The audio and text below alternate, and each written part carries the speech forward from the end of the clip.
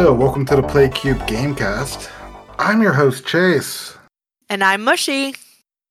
We are talking about a remake of an old 1988 title. Indeed, and it is for everyone's favorite, never heard of console, the Family Computer. Remade for the Switch. Yeah, the Family Computer was the Japanese equivalent to the NES. So you have heard of it, you just haven't heard of this specific version. Actually, no one outside of America really heard of this game until just this year. This is true. So, like Chase mentioned, this game originally debuted in 1988. However, it was a Japanese-only release. They decided to remake it once or twice, and then finally remade it for the US and put it on Switch for us. I mean, this thing has been re-released for the Game Boy, the Wii U Virtual Console, the Wii Virtual Console, hell, even the Nintendo 3DS got one. But they were all Japanese. Nothing was even localized until just recently. But you know, I'm so glad they did. I really enjoyed this game, and we'll get into that in a bit. But it makes me wonder how many other masterpieces, because that is how I feel about this game. I would call it a masterpiece. How many other masterpieces are we just unaware of because they didn't get American releases? Who knows? The Family Computer, the Famicom, had Hey. a very massive library that only a handful ever came across over here. Well, now I'm even more sad. Think of all those games that I can never play because I don't speak Japanese. The best thing to do is make a new little profile on your Nintendo Switch, change the region to Japan, and just download all the Famicom online games. Did you just give me a life hack? Oh my Yes. gosh. You just gave me the best life hack that I'm going to have to try tonight. We can report back later on how it goes. But let's be real, the only reason we're talking about this game is because you recently finished streaming this game. I did. So for the past 2.5, 3-ish months, I have been streaming both games. So there's two games. There's the Famicom Detective Club, The Girl Who Stands Behind, and then Famicom Detective Club, The Missing Heir. Originally, back in 1988, The Missing Heir was released first, and then The Girl Who Stands Behind was released after that as a prequel. So I didn't know this, but when I got the game, when they released them and were promoting them earlier this year, I kind of Googled which game should I play first, and it came up with The Girl Who Stands Behind. So story-wise, if you want it to go in order, you'd play that one first, and then the other one, if you want to play in the order of release, you would play Missing Heir and then The Girl Who Stands Behind. But I did it based on the story, and I'm glad I did. I've really enjoyed it. But yes, like Chase mentioned, I have been streaming it for the past 2.5 to 3 months. We did one stream a week for about 2 hours a week. I think one stream was like 3 hours, and that was the super long one.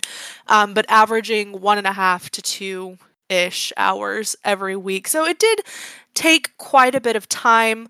Y'all have probably gathered by now that Chase plays games a whole lot faster than I do, and I play them very, very slowly. You can hear him chuckling. He knows it's true.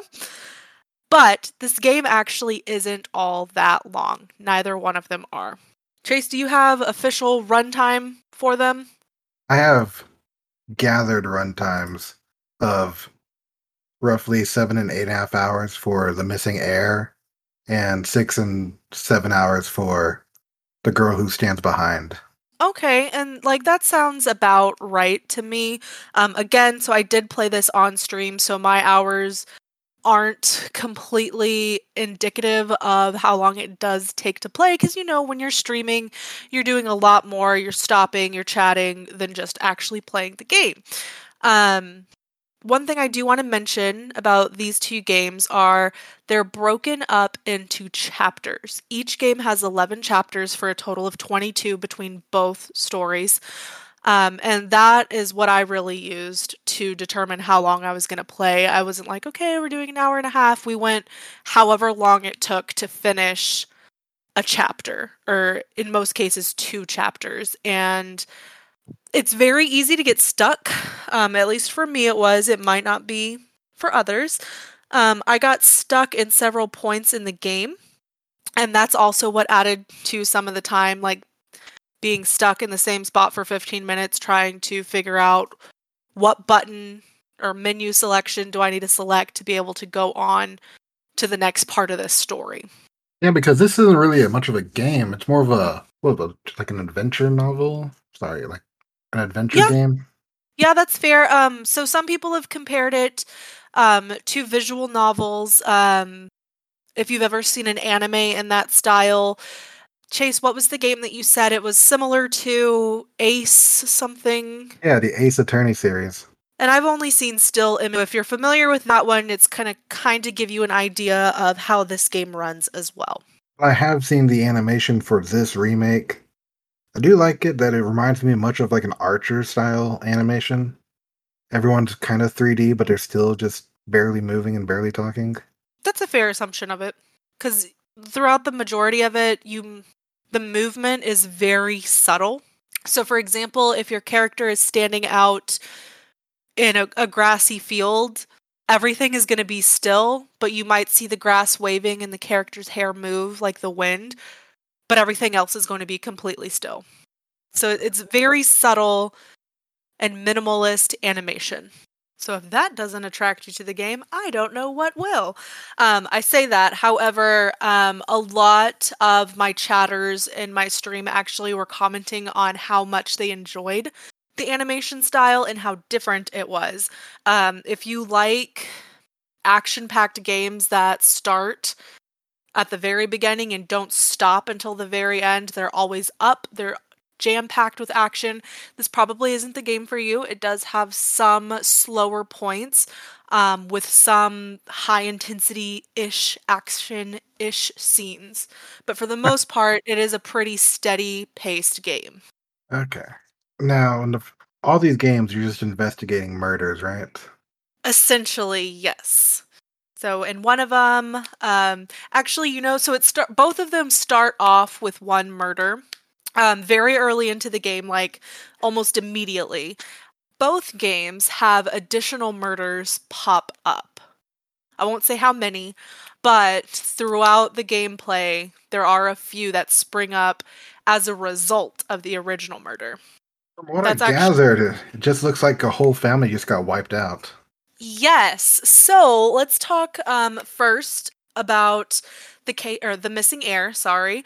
Since that was the first release. This game, the basic storyline is you get to name your character whatever you want. So obviously mine was named Mushy.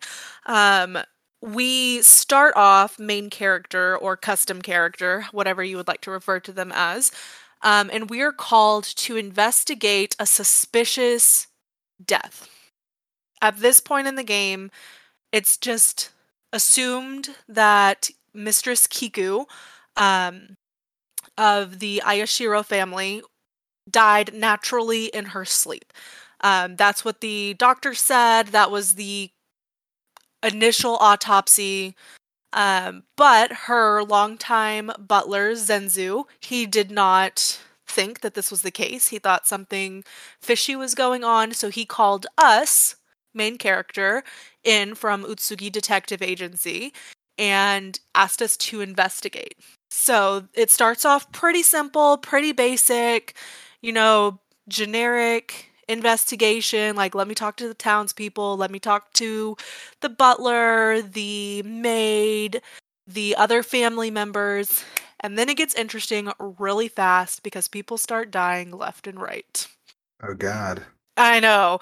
I literally said, I'm not going to tell you how many people die or who, but these games, I know I also said that they were slow paced, but in some aspects they are kind of fast. You do have to pay attention to the timeline a little bit. So for me, when I was streaming, I'd have to say, okay, it was yesterday in the game. because we were playing the game a week apart, so obviously it wasn't yesterday in real life, but yesterday in the game. And so, if I remember correctly, I think all of this happened within like a week for the first game, The Missing Heir. So, I'm going to tell you the legend of the Ayashiro family. Not the full thing, just to paraphrase, of course. But essentially, the head of the Ayashiro family, which in this case was Kiku. So the head of the family, if they die in vain, so they die with unfinished business, they're murdered, if they die before their natural time is up, they will come back from the grave on the next full moon and haunt anyone who has done them wrong. Ooh, spooky. So that is the general, like there's a whole lot more, like it stems back to the feudal samurai era, and they have a little bit more lore going on into it. So if you're interested, check it out. I'm sure you can find a video if you don't really want to commit to the game yet. But that's essentially what the legend is, and everyone in Myojin Village believes it. Okay. The family's kind of just like, oh, it's dumb, blah, blah, blah. But everyone who's not part of the family believes it. So throughout the game, we have people claiming that they saw her walking. But one thing I do want to note is that conveniently, the second murder or death happens on the night of the full moon. So it plays into the legend, and it has everyone going nuts all over. Like the townspeople are scared, they're shaking, like visibly shaking on screen. There were a couple of instances where the townspeople literally just start running in fear. Like these people really and truly believe the legend. Oh man, if all that happened on the full moon, I'd believe the legend too. Right? And one thing that I didn't catch, I don't know if the game didn't talk about it or I just missed it. It didn't necessarily say like she's gonna, the head of the family is going to roam from full moon to new moon, or just that one night, or what. And so I missed that. It may not have been in the game. It didn't give a duration of how long the hauntings were supposed to last. And that may have been purposeful to like really showcase the fear of the villagers because they don't know how long it's going to last. It's been a week and they're still seeing her, and I think it works not knowing.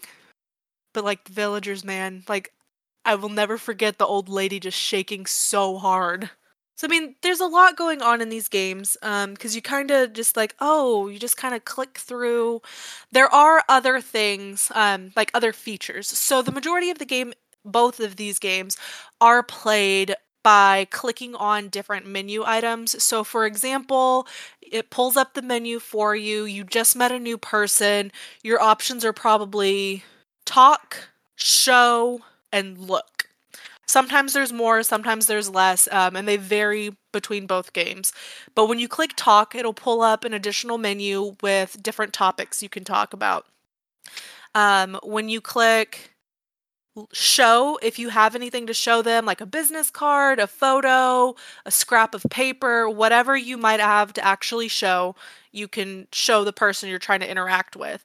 And then look will either let you look around the scene in general, or it puts a cursor on your screen and you can drag it around and click on things that interest you.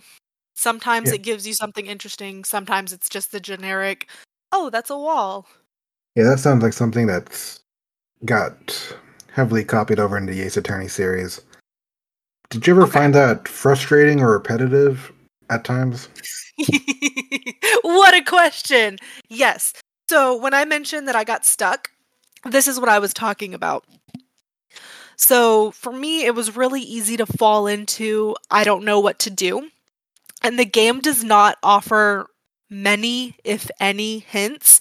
So like I would be stuck for 15 minutes dragging the cursor around, just trying to figure out what I'm supposed to click on, what tiny little detail. So like I said, the game doesn't give a whole lot of hints.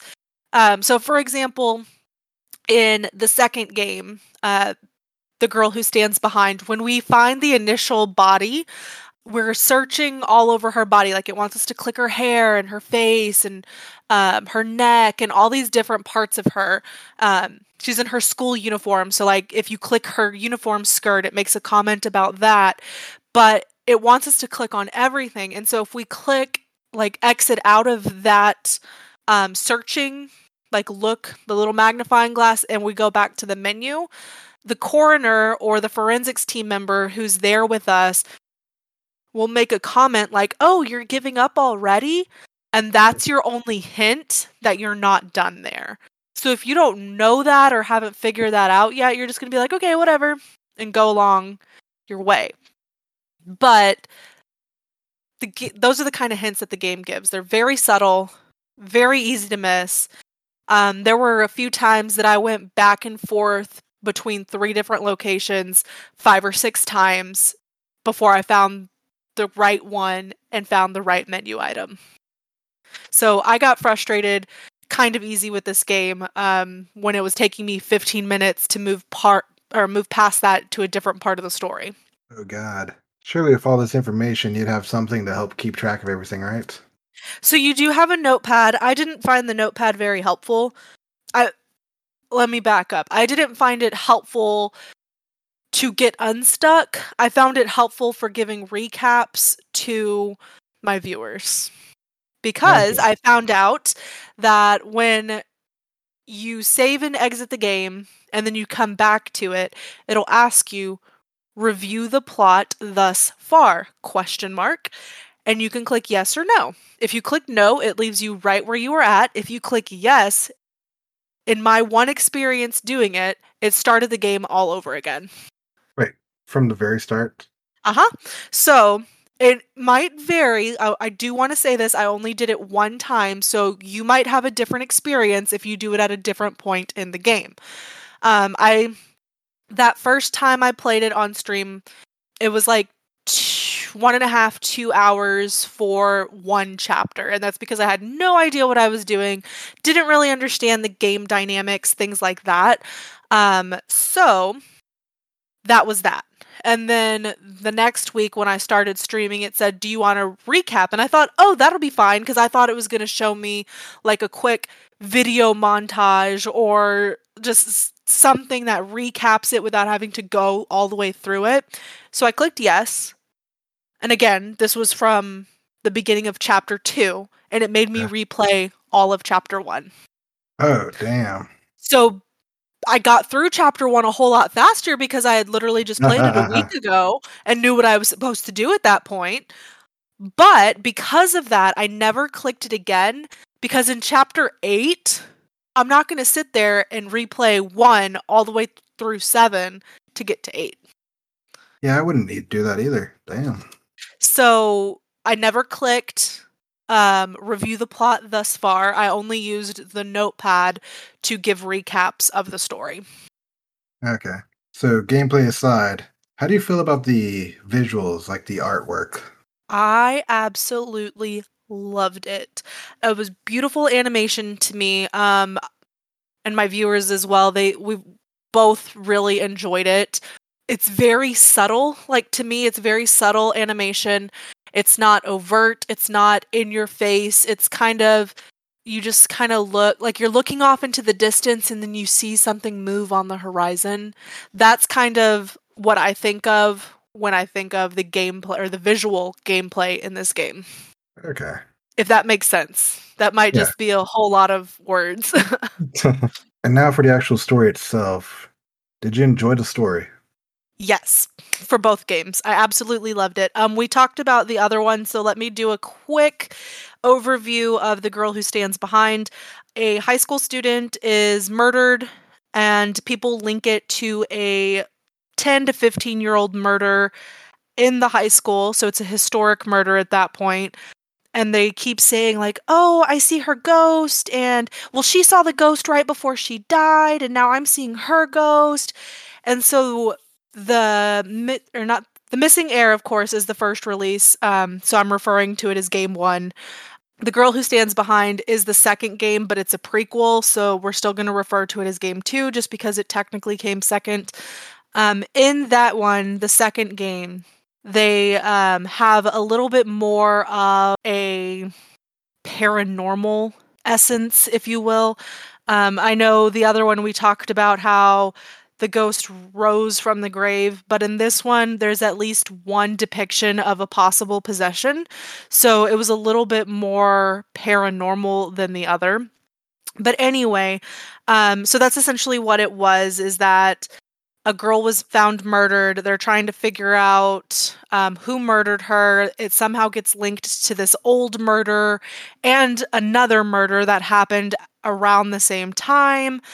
There's a little bit of paranormal going on and a whole lot of investigation. That's when we get our partner, Ayumi. So we do have a friend that's helping us investigate. She kind of does more of the boring stuff, in my opinion.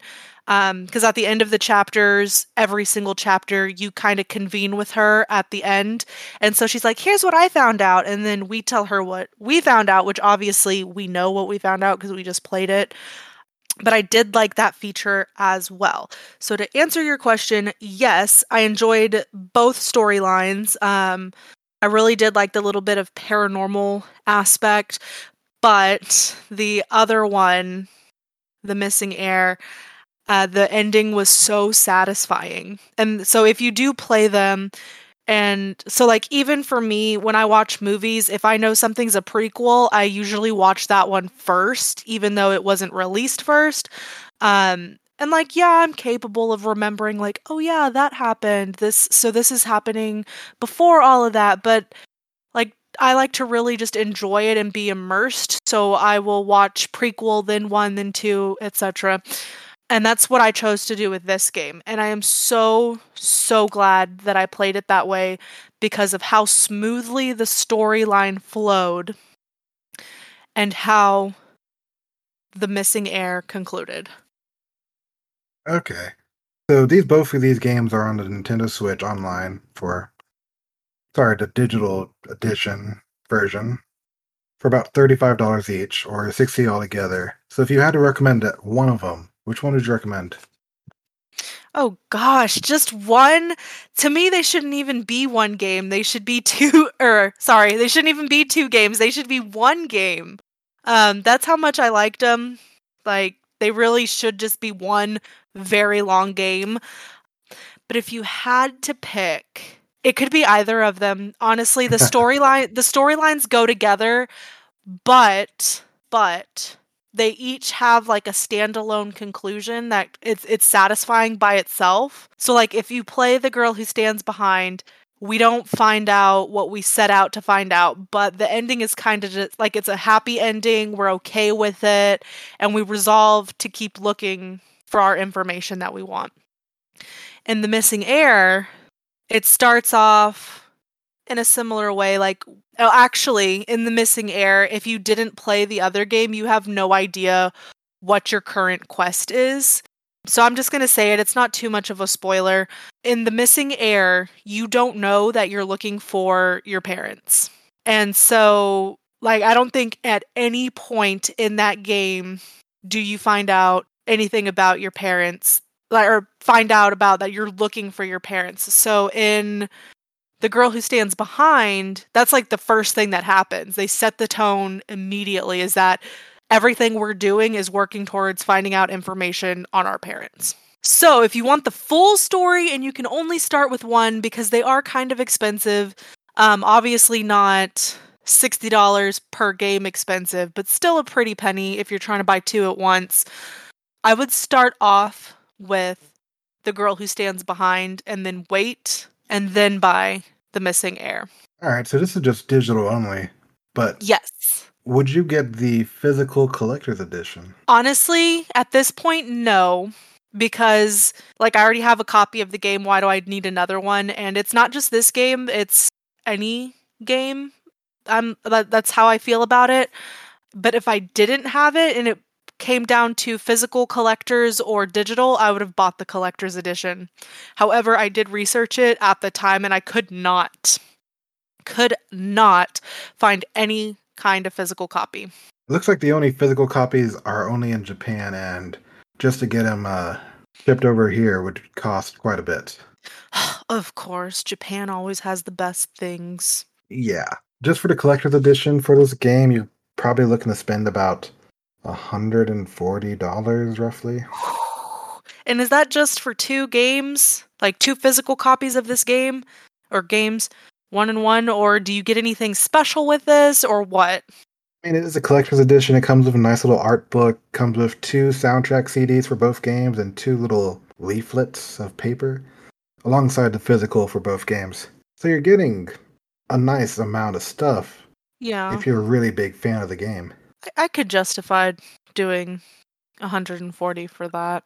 But it of would course, make sense to keep it Japan only because this was a Japanese game for like 30 years. That is true. So it's like the Americans don't need it. They just barely got the game the first time, just now. They don't need the nice collector's edition. Thanks, Japan. Japan always has the best collectibles, doesn't it? They really do. I just saw that moviegoers in Korea got a really cool collectible for. I know the name of the movie, but I'm probably going to say it wrong, so I do apologize. Shang-Chi. Or is it Shang-Chi? I don't know. I heard it one way on the radio, and I'm like, I thought it was pronounced like this. But they got some really cool collectibles that are only available in South Korea. Okay. So it's just like everyone gets these cool collectibles except for us. It's like, you want a collectible? You save your receipt. You save your movie ticket. That's all you get. I miss us getting collectibles too, like the original Pokemon movie. What kind of collectible did you get with that? The Ancient Mew Pokemon card. Okay, I have heard of this. I have seen it. I never owned one. I never owned the Pokemon movie, but I did see it in theaters, and that was good enough for me. You should have gotten the card too, because it came with anyone who went to go see the movie in theaters. Honestly, my parents are the type of people that would have walked right past it and said, no, we don't need it. Damn. Yeah. That sucks. So they either took it and never gave it to us, like took it and threw it away, or just straight up declined it in general. Somewhere there's a paper shredder if your Pokemon card in it. Probably. But yeah, I just think that's pretty much it for the Famicom Detective Club. Yeah, just about. You enjoyed it? You streamed it? I enjoyed it a lot. Like, I would probably play it again even though I know how it ends. Alright. Just because there's just so much detail that goes into the game that it's easy to forget. And another thing that I really liked about this game, and listeners, y'all might like it too, depending on your personal preferences, it's really easy to jump to conclusions. So if you're the type of person who you're sitting there watching a movie and you're like, that person's about to die, they're about to get hit by a car. If you sit there and you make little predictions like that whenever you're watching movies, listening to audiobooks, things like that, and you enjoy doing that, you will likely enjoy these games. Because that's what I was doing the entirety of this game. I'm like, well, I don't know, but I think this person's the killer. I have no reason to believe this. They haven't done anything yet, but they're the killer. And then getting to the end of the game and it's like, oh my gosh, they were the killer. It was just so much fun for me. So going back to play this game for a second time, knowing all the knowledge you know now at the end game, would you be able to piece out all like the little clues hidden around? For the most part, yes. I think it's still fresh enough in my mind that yes, I would be able to do that and pretty quickly at that. But if I were to wait a few months and then play it, I think it would be like playing it kind of for the first time again in some aspects. Okay. Just because like it took me forever to figure out the first time like where I needed to click and what I needed to do. And so, I mean, like some of those details I think would fade with time, but overall, like I'm not going to forget the story. I might forget a character in the story, but not the whole thing. Okay. Because from my understanding, this game is very linear. If anyone is familiar with the choose your own ending styles of books, so for me, that looks like the Goosebump books, the Reader Beware Choose Your Scare books, where you get to the bottom of the page and it says, if you go right, turn to page 360. That's just a lie. Those books don't go up that high. Or it says, if you go left, turn to page 5. So those type of books, this game is Page really 5 linear. and you die instantly. Yes! That always, every time I did that, I was like, well, I guess I'm going right. And I would go back and start reading again and then pick another way. But yes, so this game isn't really like that. You do have a little tiny bit of say-so in the order of how you do things, like a tiny bit. Like I told you, I went to 3 different places 5 or 6 times, just rotating through those 3, trying to figure out what I was trying to do. So you do have a little bit of leeway, but for the most part, the game is very linear and structured. And even though I was going to those 3 places over and over and over again, nothing happened how it should have until I triggered whatever I was supposed to trigger in the correct order. So it's like I needed to go back to the cemetery and talk to the monk before I could go and talk to the villagers. If I was talking to the villagers before him, the villagers were just telling me the same old generic, I saw Miss Kiku walking at midnight. I saw her walking, and like literally every villager saw her walking at 8 o'clock. So they didn't see they didn't see Miss Kiku because she was dead and there's not a paranormal aspect in this game. They saw somebody else walking at 8 o'clock at night. But it kind of made you wonder, are they mass hallucinating or did they actually see something? Because all of their accounts were the same. But back to the point, there's not a lot of room for error just because of the way it's structured. Obviously, you can do the same wrong thing 20 times in a row, and the game's just not going to progress until you get to the right thing. And that was the frustrating point for me, is because there's no hints, really. It doesn't tell you when you're walking between the 3 locations that you need to go back to this one because there's something left to do there. You got to kind of figure it out. And that was the most frustrating thing. Usually for me, I needed to show someone something, or I needed to use the look feature and click on the person that I was talking to. Those 2 were the biggest things that kept holding me back. But like literally, it would let me get on the train, go back to the detective agency, go all the way to a village that's like, they made it seem like it was 30, 40 minutes away, go back to the school, go back to the village, go back to the detective agency, only to go back to the village again, and then go show someone something, and then it triggers, and I get to the next place in the correct order. Oh boy. Yeah. So it's a lot of back and forth in some aspects, and a lot of trial and error. Unless you're just like super smart and you're like, yeah, and like a real natural at progression. For me, it was a lot of trial and error, and it was just a matter of figuring out, okay, next this. So I ended up devising a system, and it's like, okay, guys, we're just starting at the top of the list. Sometimes that list is only 3 questions, sometimes it's 16. And so I just start at the top and I just click through everything. And one thing about this game is that another version of hint, so again, not really a hint, but kind of, if they repeat their answer in any capacity, you know that you're done with that menu option for the time being. Oh, God. Yeah. So if you have 16 questions and you ask the first one and they tell you their answer and then you click it again and they say something extremely similar but not word for word the same, you know you're done with that and you can skip it. Another thing about that, on the flip side, is that instead of them telling you all 3 things that they need to tell you the first time you click the menu option, you have to click it continuously until they finish saying what they're going to say from that menu option. So if you tell them, what were you doing last night? Like you're asking for their alibi and you click it and they say, that's none of your business. Chances are you have to click it again for them to continue talking.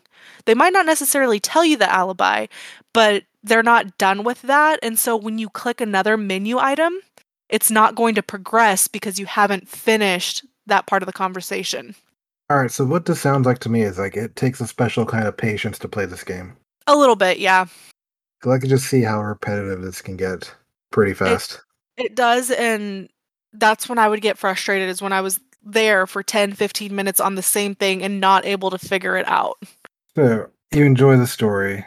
The gameplay leaves a lot to desire to improve. Would you hope for a sequel to both of these games? Absolutely.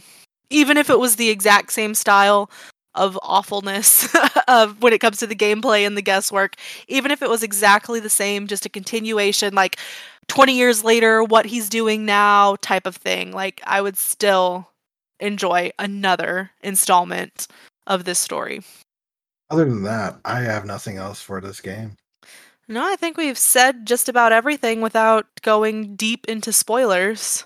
So this is a very spoiler-free podcast. I was trying very hard. I mean, all I could say is, don't smoke. Oh, yeah. So again, this game was released in 88. So I do want to say, I don't believe we talked about this. When it was released for the Famicom originally, each game was released as 2 discs. So it was released between 88 and 89, the whole story. However, in the 80s, what were people doing? Smoking. So there is a lot of smoking usage. Like the adults are smoking, the older teens are smoking in some cases. There's just a lot of smoking going on. There's a lot of things that are kind of different that you're just kind of like, what the heck are they doing? And then you got to stop and remember, oh, this is a different time. And I feel so bad saying that because it's like the 80s weren't that far away. So saying like this was a different time, like normally when you say that it's like the 1600s, but no, it's the 80s. So there's a lot of stuff going on that you're just kind of like, what? Why is this kid in a bar? What's going on? Things like that. Like, why is he walking around the red light district? What is going on? Where are your parents? We don't know. We're trying to find them. One other thing about this game that I want to mention is I really enjoyed seeing some of the Animal Crossing furniture items. Now, I know that sounds... Okay, I was waiting for it. Okay, so not specific series or set furniture items, but there's like it's not a circuit breaker. I can't remember what it's called. Like it's not called a circuit breaker, but it kind of functions as one. They had one in the game, and I was like, "Oh my god, that's the thing from Animal Crossing!" And I just never knew what its function was in Animal Crossing until I saw it in Famicom Detective Club. Wow, that's such a minute detail. I didn't even think that was possible. It is! So, again, this goes back to my attention to detail because of the art style and just, like, appreciating the animation in this game.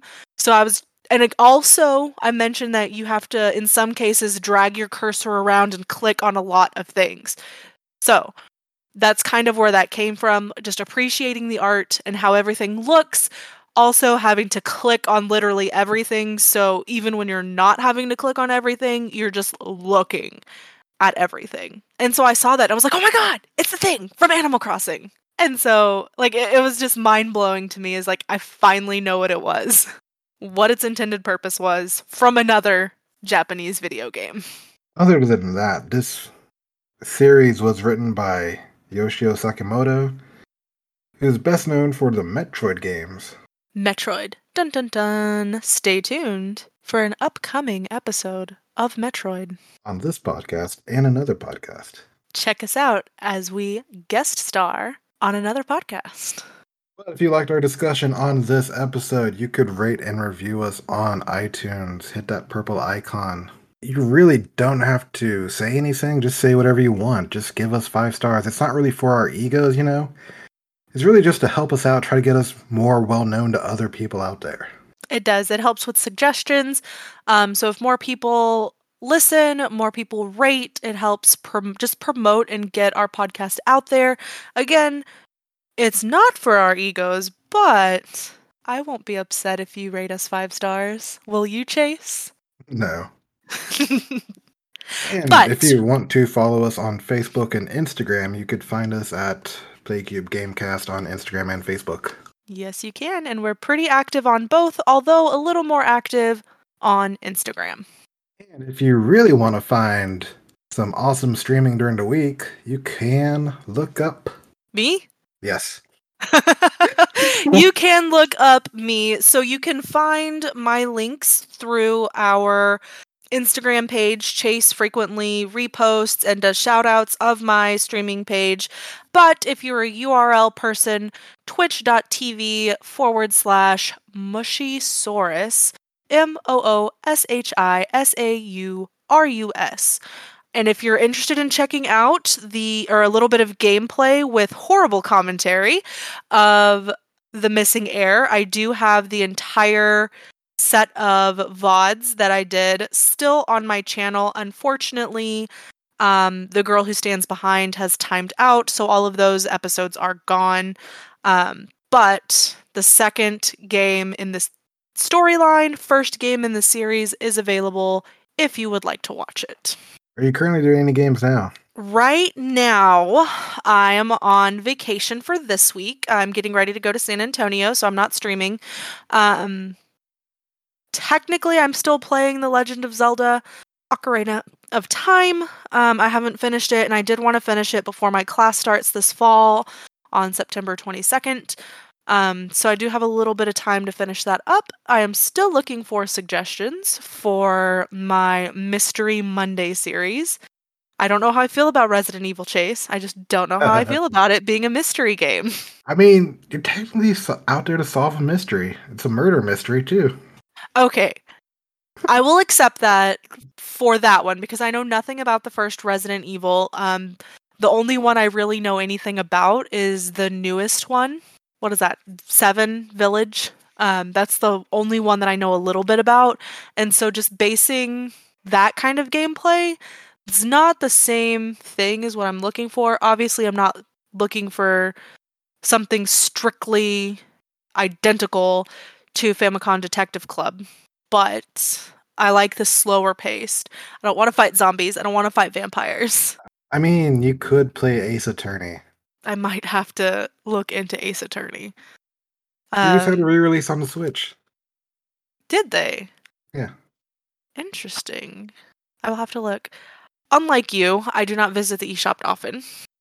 Yeah, I know just look around, see what's on sale and what's coming you're out. Always finding really good titles on sale, or I upcoming find a lot ones. Of trash on sale.